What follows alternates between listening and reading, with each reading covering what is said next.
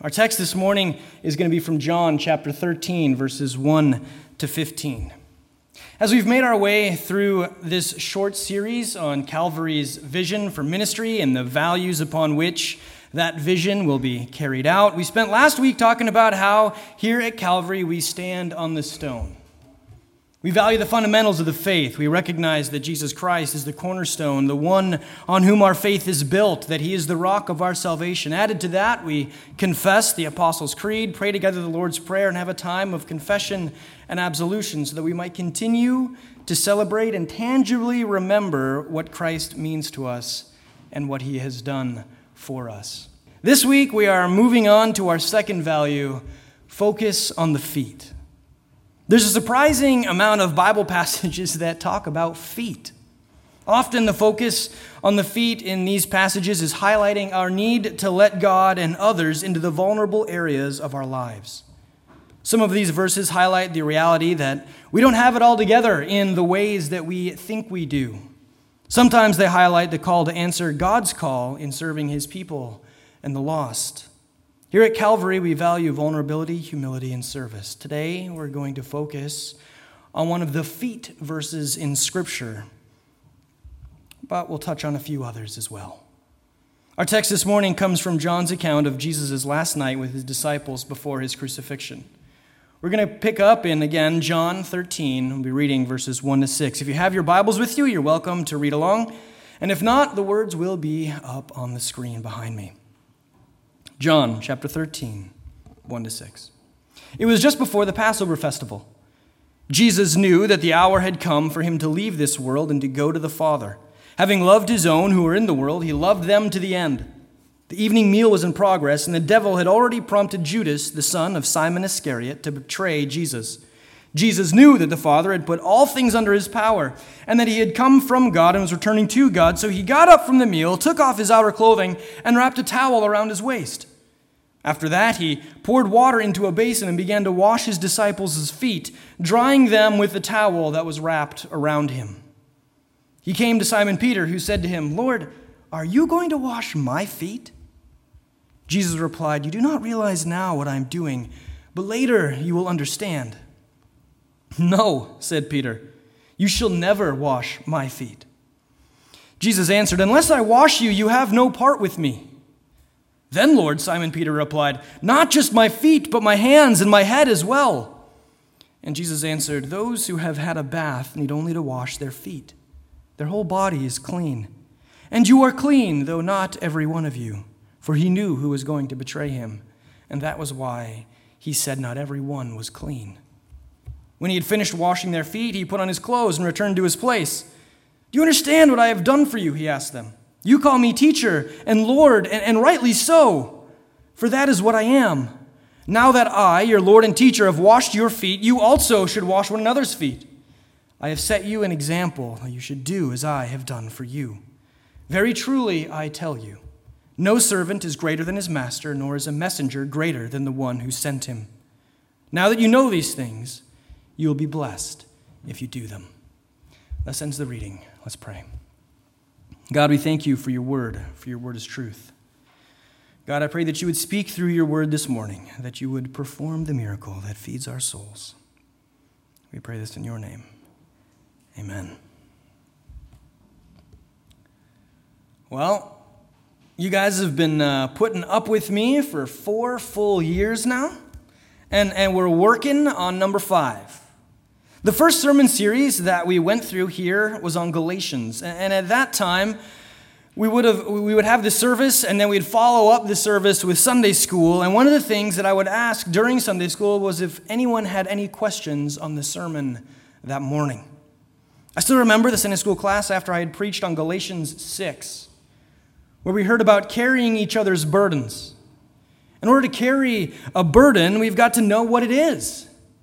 And so I asked the class that morning if they were comfortable confessing their burdens, their sins, to other Christians. And as you can imagine, the air just kind of left the room. Could have heard a pin drop. And then there was just like this unified shaking of heads. Like, no. And then one voice from the other side of the room, no way. And that was it. I was like, okay, all right. And I get it. We all get it. There are places and times where we can be vulnerable, where vulnerability is acceptable. But for many of us, the church is not it. For many, the church has been a place where we do everything we can do to hide what is actually going on, the sin in our lives, the struggles that we are facing, and the imperfections that continue to frustrate and exasperate us. God has given us laws, and we feel like if people knew how bad we were at keeping them perfectly, that they would judge us and cast us out as unworthy children. And so we come to the conclusion that it is better to hide, mask, and cover our sin than it is to be vulnerable about how we are struggling with things that we would rather not be struggling with. And make no mistake, I'm not trying or just putting Calvary on blast here. This is how churches have dealt with Christian sin for generations, for as long as I've known. I mean, we hide it. We try to ignore it. We don't talk about it, and we hope that it'll go away. So much easier to condemn the sin of those outside the church than it is to be vulnerable about the sin inside it. This was made particularly clear in a situation that took place this past week. Back in June, the Southern Baptist Convention, a branch of Baptists and the largest Christian denomination in the U.S., held their annual meetings. One of the hot topics during the meetings was the issue of sexual abuse that had taken place and was taking place within churches associated with the SBC. A number of survivors had bravely come forward and accused the executive committee of not listening to them and even covering up the moral failings of a number of SBC pastors. Their voices were heard. And a vast majority of the messengers, the voting members, the delegates, as we would call them, attending the meetings, voted for a third-party inquiry to take place, investigating the executive committee and the information that they had been given and the things that had been covered up. This past week, the news broke that in an unprecedented move, the executive committee of the SBC decided to ignore the will of the messengers. There would be no investigation. The cover-up would continue. The victims would just have to keep waiting for justice as they continued to endure the victim shaming. The executive committee just couldn't open itself up to the firestorm that would ensue if the sin of their members, the sin of a number of the pastors, was publicly acknowledged. And though we are not the executive branch of an incredibly influential Christian denomination, and though it may and should disgust us that they are choosing to continue to look the other way and even go so far as to blame the victims, there's a piece of us that understands it, don't we? Because the vulnerability of owning our sin and confessing it to someone else is terrifying. And as we see in our text this morning, vulnerability is what we have been called to. Jesus gathers his disciples in an upper room. They're having dinner, and then Jesus gets up and takes off his outer clothing and wraps a towel around his waist. He then begins to make his way through the disciples, washing their feet. Now let's be real. Feet are a little gross. Ain't no smell like a nasty foot smell. Growing up in a rural farming community in Canada, people always took their shoes off before entering a house because you never knew what was on your shoes. And we didn't need to be traipsing all that our shoes had collected in the farmyard all over the house. It made sense. But here in Bergen County, we don't really have those issues. And so a lot of people just keep their shoes on all the time, which is totally cool. So now in my house, it's kind of like a choose your own adventure story, right? I take my shoes off because it's what I grew up with and it's what I'm comfortable with. But if you want to keep your shoes on in my house, you are totally welcome and encouraged to do that. But man, sometimes it's more encouraged than others, right? Sometimes those shoes come off in the house and all your nose hairs just kind of start curling. And it's like, okay, maybe time to put those puppies back on. And stop polluting the living room, man, where we're trying to breathe in here. You know what I'm talking about? Feet are nasty. They sweat and they stink, and though they are incredibly functional, they are not exactly appealing to the eye. And this was amplified in the time of Christ. They didn't have pavement and sidewalks. It was all dusty roads. So people's feet were absolutely filthy. I've had my kids come inside after running around outside barefoot, and it's like, bro, you got to get in the tub. Those feet are crazy dirty, and that was every day. That was every day for the people in Jesus' time. They had sandals, but sandals didn't keep out the dirt. The dust and the filth got everywhere. It was so gross that Jewish slaves weren't even allowed to perform the act of washing feet. It was too dirty, too below them.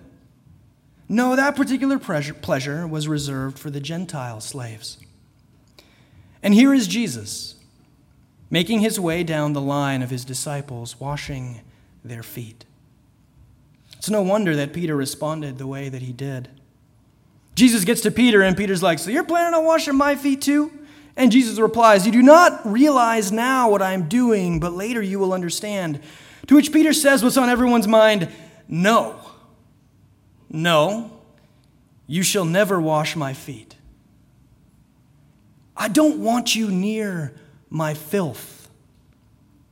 And oh, how our sinful hearts sing along to the song of Peter. We don't want people near our sin. That's our sin. We'll deal with it. We'll take care of it. We can't let others know about it. Why? Because if others knew about it, they'll judge me. They'll think less of me. They'll know my weakness. They'll know my shame. They'll have power over me. Which begs the question, is Jesus washing the feet of the disciples that he might have power over them? That he might judge them for their shame? Of course not.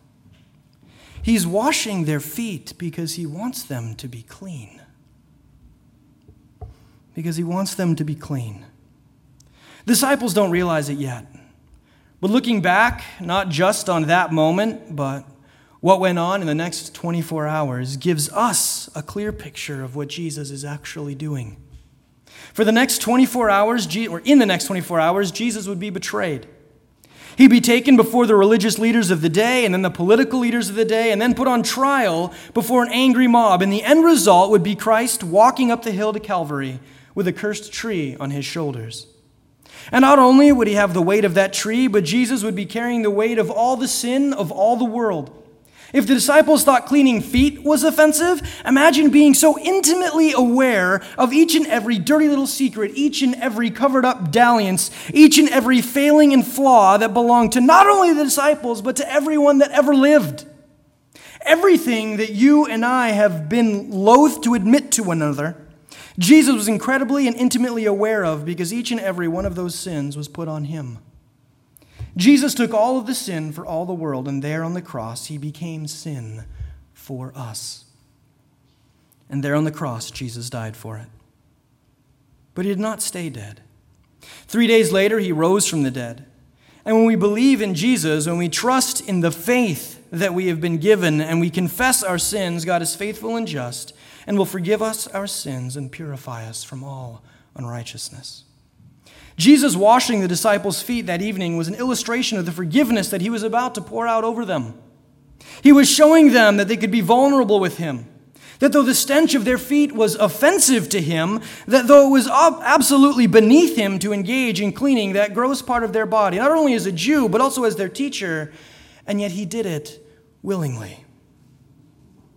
And if they didn't show vulnerability, if they didn't want him near those areas of their lives that were embarrassing and offensive, we pick up with the end of verse 8 as Jesus responds to Peter's insistence that Jesus would never wash his feet.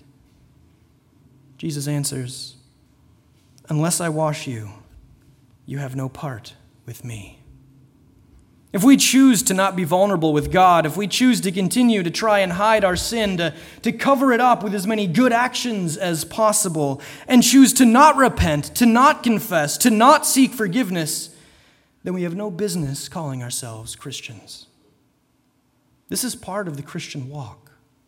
This is part of what it means to have a relationship with God, to be vulnerable with him. And while on the surface that seems pretty terrifying, it's actually not. Because as we just recognized, Jesus is already intimately aware of everything you've ever done and everything that you will ever do. And he loves you anyway. There's nothing you can do that will surprise God. No sin that will make him fall out of love with you, for he is already aware of it. He's already paid for it. And so confessing to him is truly just telling him something that he already knows. Regardless of how appalling your sin may be to yourself or your fellow man, God is ready to forgive you. And we know this because of another story from the Bible that focuses on the feet. In Luke 7, we read about how Jesus has been invited over to a Pharisee's house for dinner. A woman from the town who is a known sinner, a prostitute, finds out that Jesus is there, and she enters the Pharisee's house and approaches Jesus weeping. Her tears wet his feet, and she begins to wash his feet with her hair, kissing them with her lips and pouring expensive perfume out on them. Now the Pharisee is appalled, and he thinks to himself, if this man truly were a prophet, he would know what kind of woman she is, that she is a sinner, and he would have nothing to do with her. Jesus knows the man's thoughts and rebukes him, saying, I came into your house. You did not give me any water for my feet, but she wet my feet with her tears and wiped them with her hair. You did not give me a kiss, but this woman from the time I entered has not stopped kissing my feet. You did not put oil on my head, but she poured perfume on my feet. Therefore, I tell you, her many sins have been forgiven, as her great love has shown. But whoever has been forgiven little loves little. Can you imagine how brave the woman must have been to enter the house of a church leader and to approach Jesus, knowing the judgment and scorn that she would have coming her way from those who thought that they were better than her?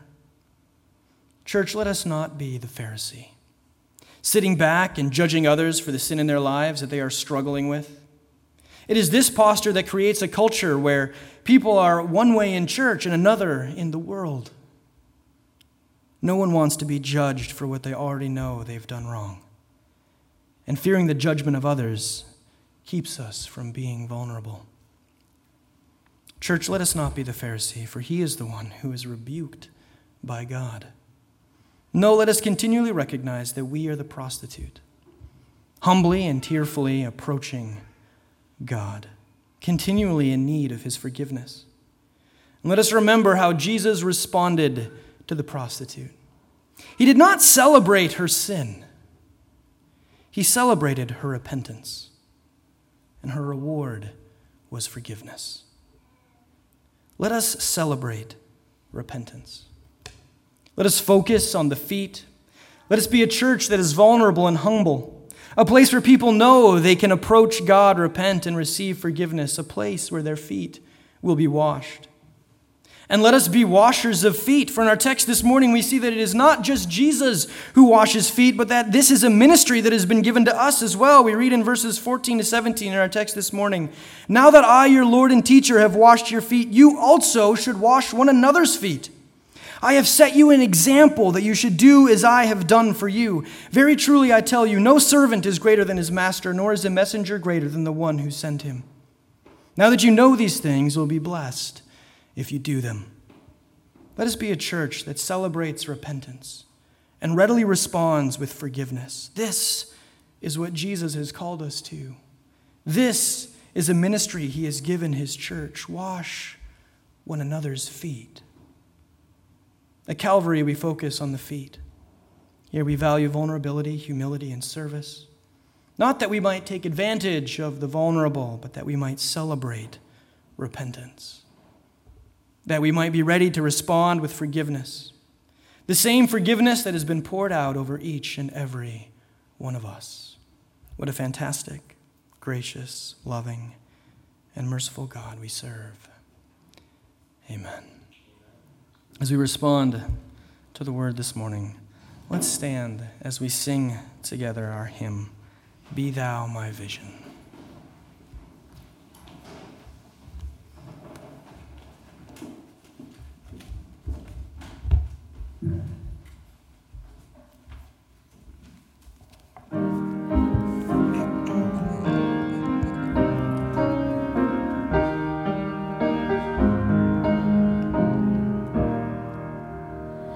Be thou my vision, O Lord of my heart.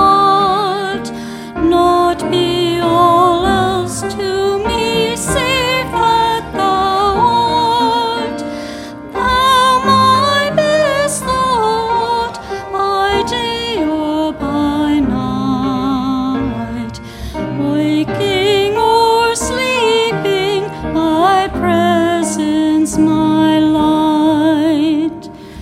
Be thou my wisdom, and thou my true word. I ever with thee, and thou with me, Lord. Thou my great Father, I thy true Son. Thou in me dwelling, and I with thee one. Riches I heed not, nor man's empty praise. Thou mine inheritance, now and always. Thou and thou only, thou first in my heart. High King of heaven, my treasure thou art. High King of heaven, my victory won. May I reach heaven's joys, O bright heaven's sun. Heart of my own heart, whatever befall, still be my vision, O ruler of all.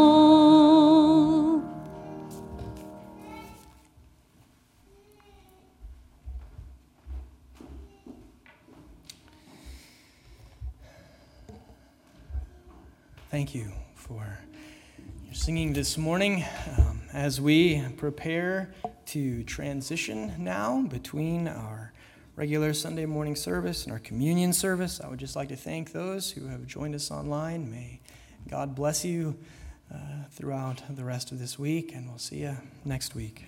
For those of us who are here